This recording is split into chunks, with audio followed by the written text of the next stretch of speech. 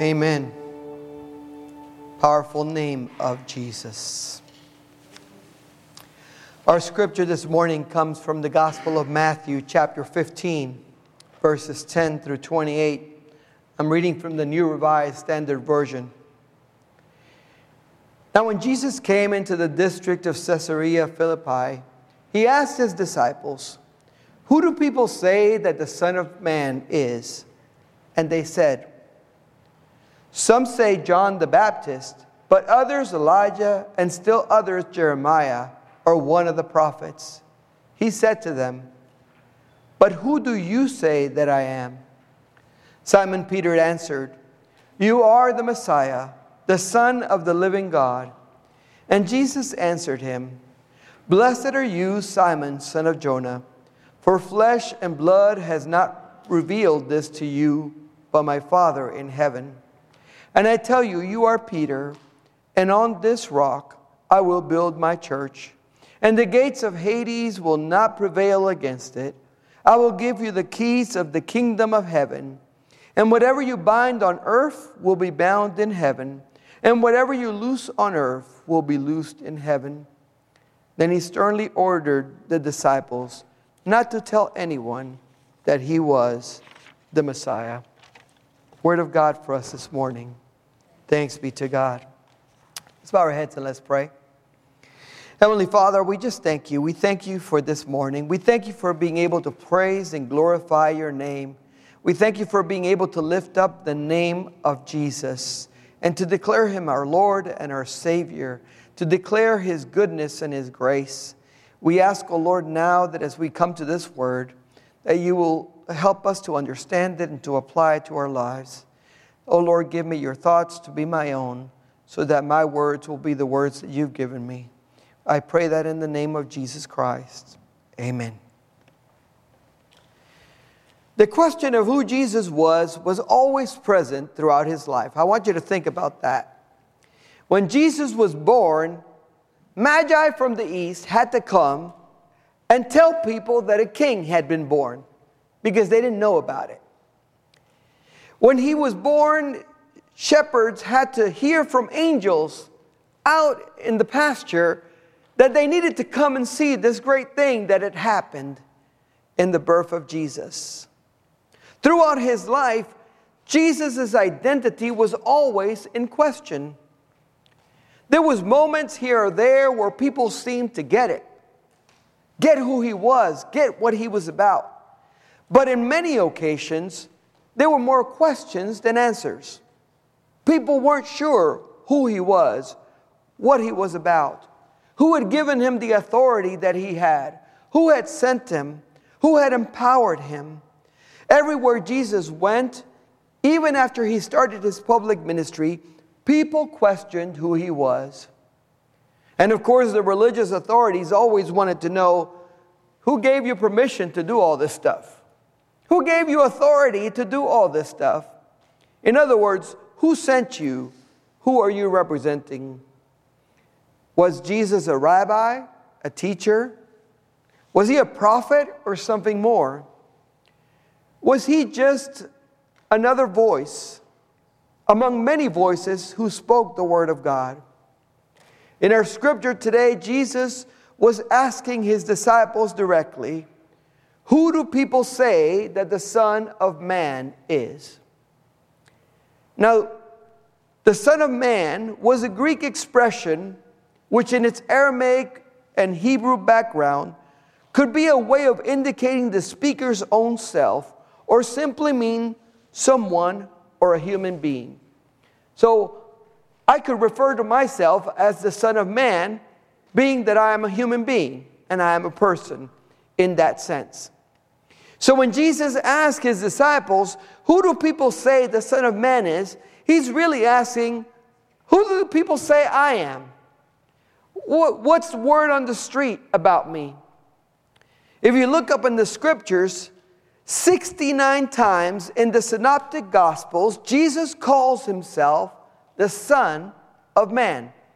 So this is not the only instance in which he is referring to himself with this phrase. It was a phrase that he used to point out that he was one of us, his humanity, He was a guy, a real guy among us, a real man walking the earth.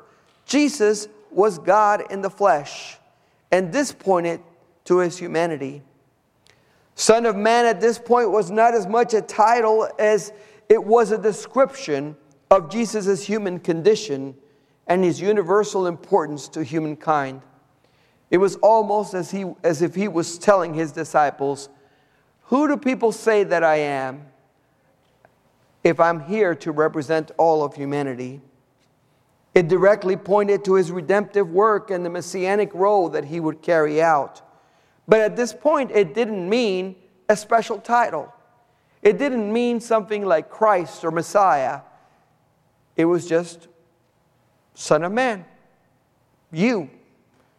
So when Jesus asked his disciples, who do people say that the Son of Man is?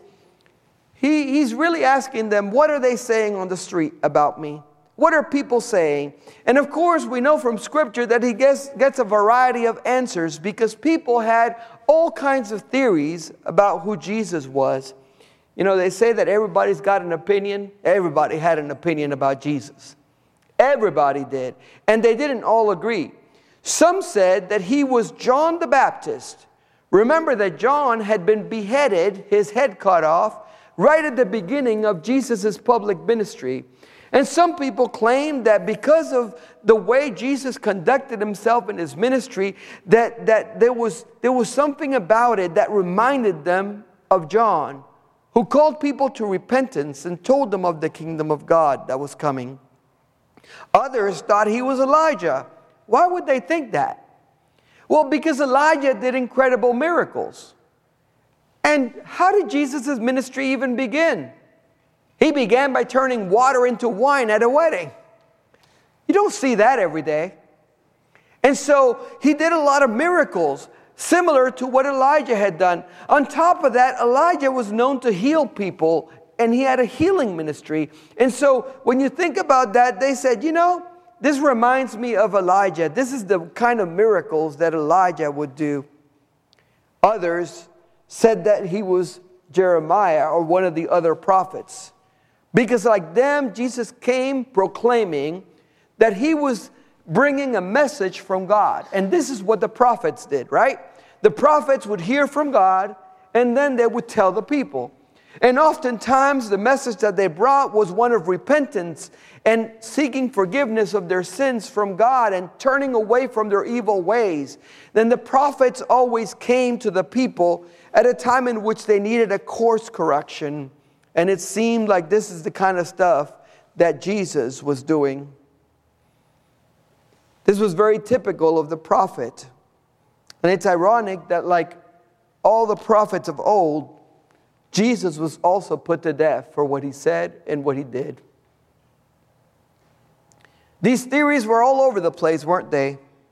But they did reflect an understanding of what Jesus did, what he was doing in his ministry. Each one of these represented an aspect of what Jesus had been doing in his public ministry, prophesying, teaching, doing miracles, doing healing, showing deeds of power, showing great wisdom. All of these were signs of what he was doing, but they did not convey enough who he was, his identity. You see, we are more than what we do. Our identity is more than what we work on. Our identity is more than what people see. Jesus then turned to his disciples and he said, okay, I've heard what everybody else has to say. Who do you say that I am?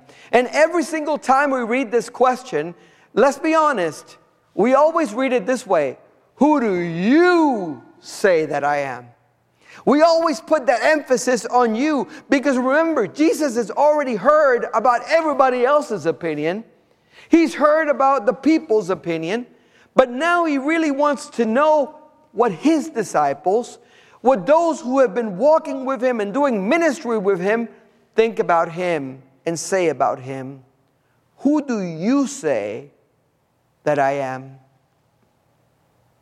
And the scripture tells us that it was one of those moments, you know when the teacher asks a question and you got that little nerd in the class that always raises his hand like, me, I know the answer. It's almost like Peter has one of those moments because he can't hold it back. He just has to jump in because he knows the answer. Peter says, you are the Messiah, the Son of the living God. And, it was almost like you could hear the buzzers, at the end of Jeopardy when they get the final question. Ding, ding, ding, ding, ding, ding. I mean, this was the right answer. This was the right thing to say.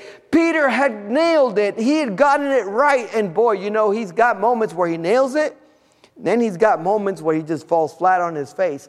This is one of the good moments, right? This is when Peter actually says the right thing. Peter didn't beat around the bush. He didn't say, Jesus, you're like this guy or that guy.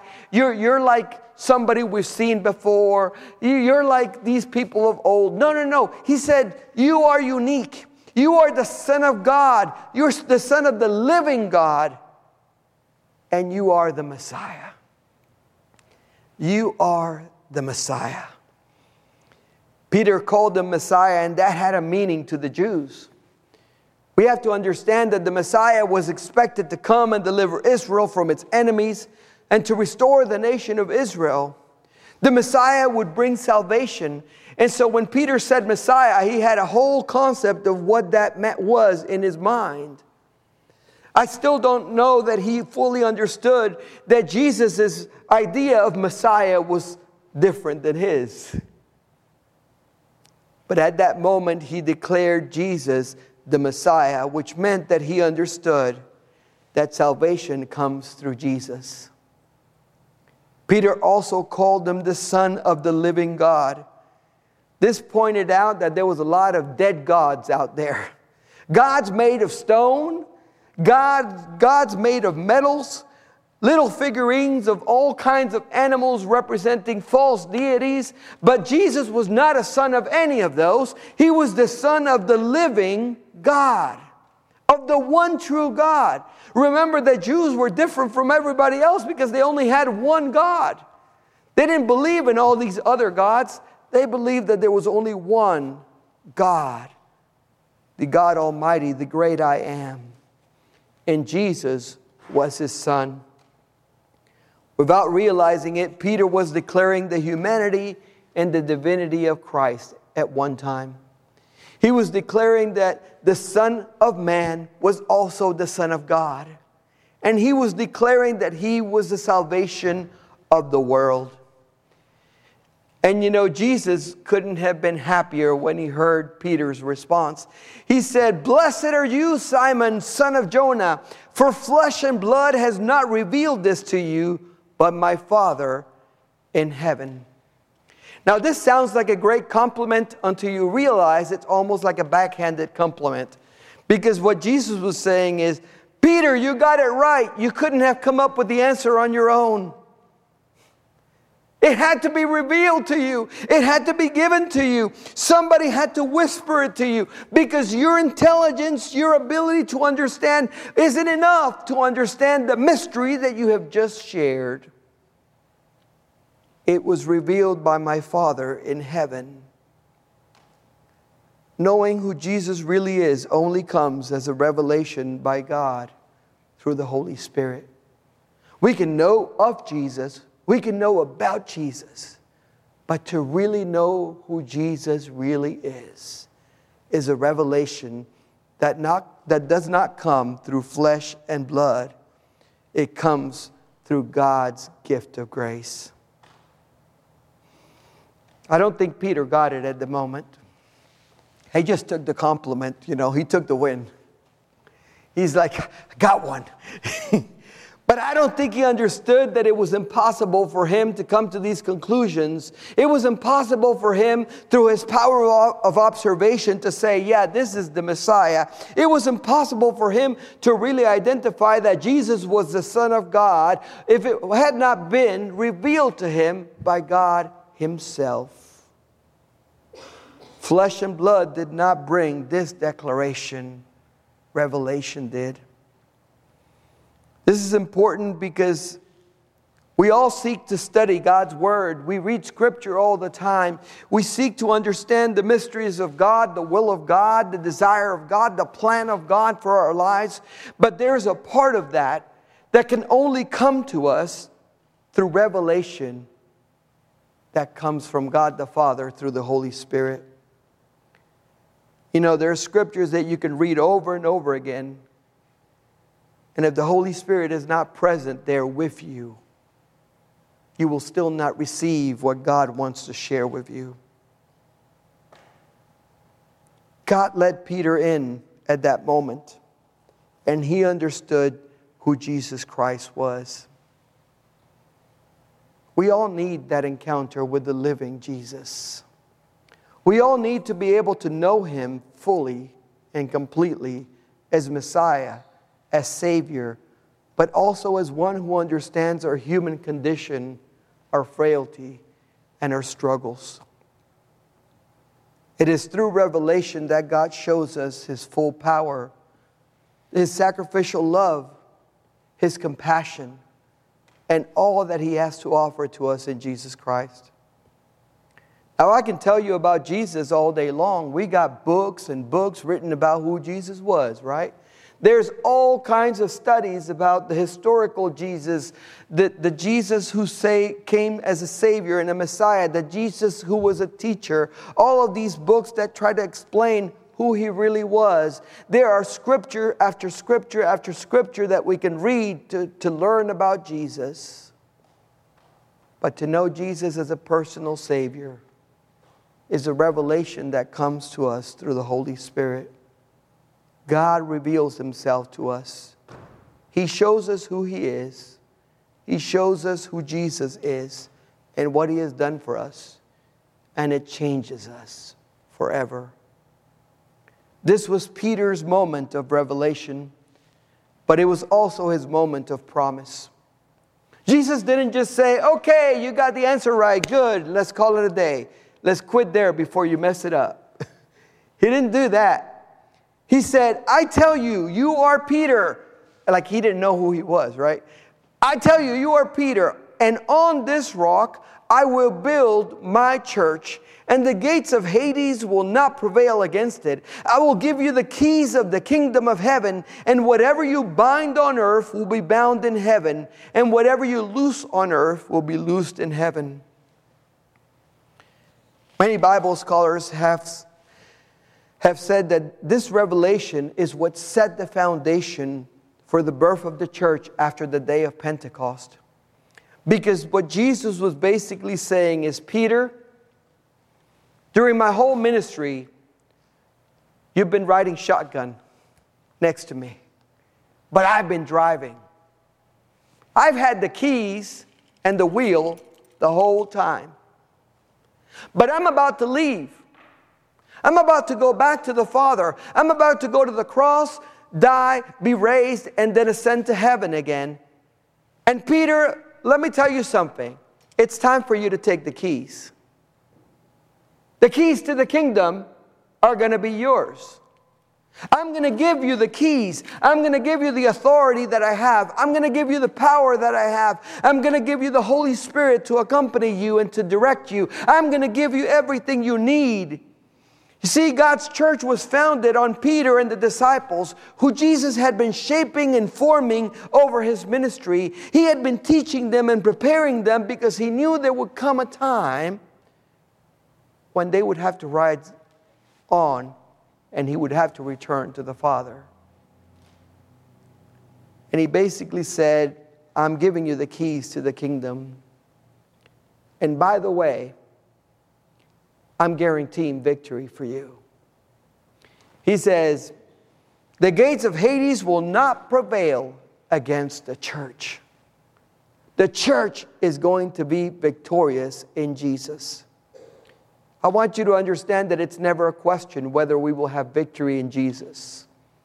The only question is whether we will accept and take that victory that Jesus has already given us on the cross. He already did it all. The only question is, will we accept it and receive it? Because it's a done deal from the beginning. And so Jesus says, here are the keys to the kingdom. it will be given to the church. And guess what? Who's the church? We are the church. We have been given the keys to the kingdom. What we bind on earth will be bound in heaven, and whatever we loose on earth will be loosed in heaven. As the church, we have to use the keys of the kingdom that we have been given. We have to use them to set the captives free. We have to use those keys to bind the lies of the enemy. We have to use those keys to proclaim the good news and bring about the kingdom of God here on earth. We have to use those keys to bind the enemy and declare victory over hell and death. But what we do with those keys here on earth is really important. Because the scripture is telling us that it reverberates all the way up to heaven. And that what we do with those keys in the heavenly places has an effect on us here on earth. So let's use those keys. Let loose the glory of God through worship. And let it resound from heaven all the way down to earth. Let our praises rise up before the temple of God and remind everyone that we have a Savior in Jesus Christ. Let's make sure that the keys are not remaining in our pocket and that they're not lost, and that when we need them, we know what to do with them. Eleanor is laughing because I did lose my keys last week. You know, you can't lose your keys to the kingdom. If you lose your keys to the kingdom, you're in trouble. Because keys let you in, but they also can keep you out if you don't have them. Well, in a bizarre turn of events in our scripture, we come to the end of this section, and if you stopped it right there, you would be like, okay, this is a perfect passage. It's like a nice little present wrapped and ready to go. And then in a bizarre turn of events, we get this from Jesus. He sternly orders his disciples not to tell anyone that he was the Messiah. And everybody's going, what? Isn't that exactly what we want? To tell everybody that you're the Messiah? And I have to tell you that scholars have argued over this verse for over 100 years. All kinds of theories have been brought up forth to argue why this verse is here. Some scholars even tried to argue that Jesus didn't really say that. He didn't really mean that. Some tried to dismiss it altogether. Others had the theory that the reason Jesus told them not to tell anybody is because he had to keep his messianic role secret until the moment in which it was revealed for his death. That if he called too much attention to himself during his ministry by proclaiming that he was the Messiah, then the authorities would put him in prison and try to kill him earlier than he was supposed to die. That there was a timetable that God had in place. And he had to die exactly at the Passover in Jerusalem, exactly at the time that was appointed. But this is not the only theory. There's all kinds of theories that somehow the messianic role of Jesus was kept a secret from most of the multitudes because this was an inside thing between the disciples and Jesus and those who were closest. When Jesus was transfigured, he told his disciples to keep it quiet until after his resurrection. He said, don't tell anybody until I've been raised from the dead. What happened here on the mountain. We have story after story in Mark where when Jesus did a miracle, he would tell the people that he healed, shh, keep it on the down low. Don't tell anybody that I healed you. Just go home and tell your family, but don't go telling anybody else. One of the theories says that Jesus actually told them not to tell anybody because they knew that they couldn't keep a secret. You know, when you tell your little sister something that you want everybody to find out because you know she can't keep her mouth shut? Kind of like that. That Jesus told them not to tell anybody and told people that he healed not to tell anybody because as the scripture revealed, oftentimes that's exactly what they did immediately after they left him. The blind man went telling everybody, I was blind, but now I see. And I don't know who did it, except that it was Jesus. I mean, he was so obvious, you couldn't deny it. And so there's a lot of theories about this. Why would Jesus tell them not to tell anybody about him being the Messiah? But I have my own theory about this. You can't be told that Jesus is the Messiah. God the Father has to reveal it to you. God the Father has to help you come to that understanding. You have to have a come to Jesus moment to really understand that he is your Savior and that you need his forgiveness and that you need his grace. We need that saving moment in which we admit we can't do it by ourselves, that we need him in our lives. So today I just want to ask you the question that Jesus asked. Who do you say that I am? Who do you say Jesus is in your life?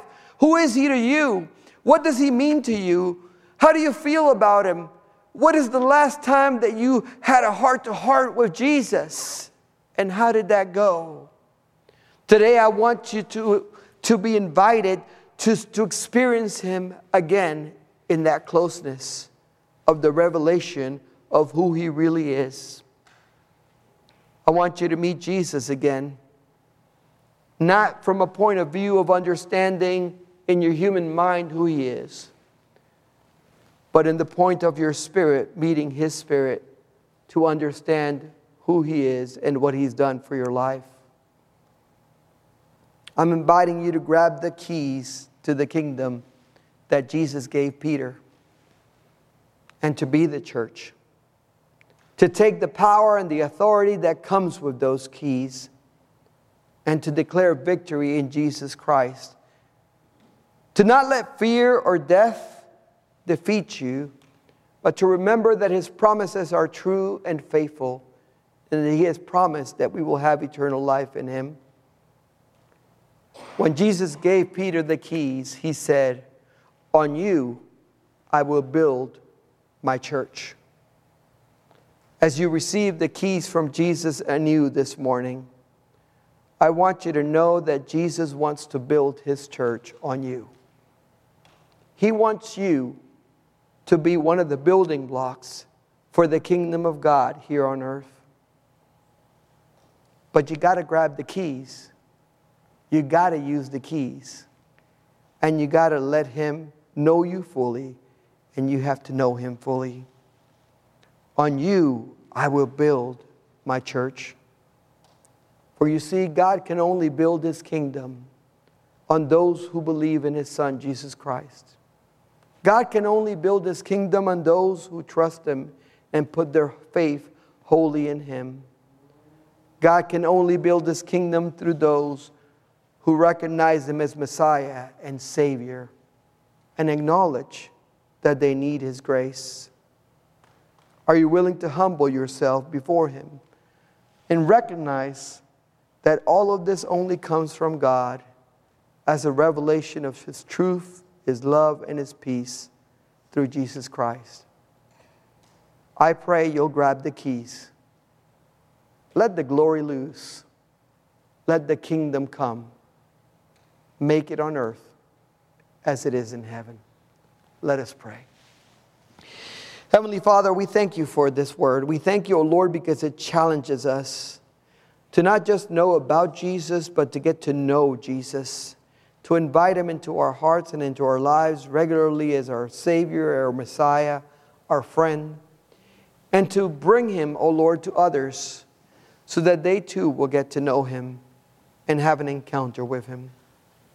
On this day, Lord, I just ask that you will give us the boldness to grab the keys, to take the responsibility of carrying your kingdom into the world, and to use those keys, Lord, to declare healing and wholeness, to declare forgiveness and grace, to declare your peace and your love on all those who need it. Help us, O Lord, on this day to be the church in every possible way. We pray that in the name of Jesus Christ. Amen. The altar is always open if you want to come up for prayer as we continue worship this morning.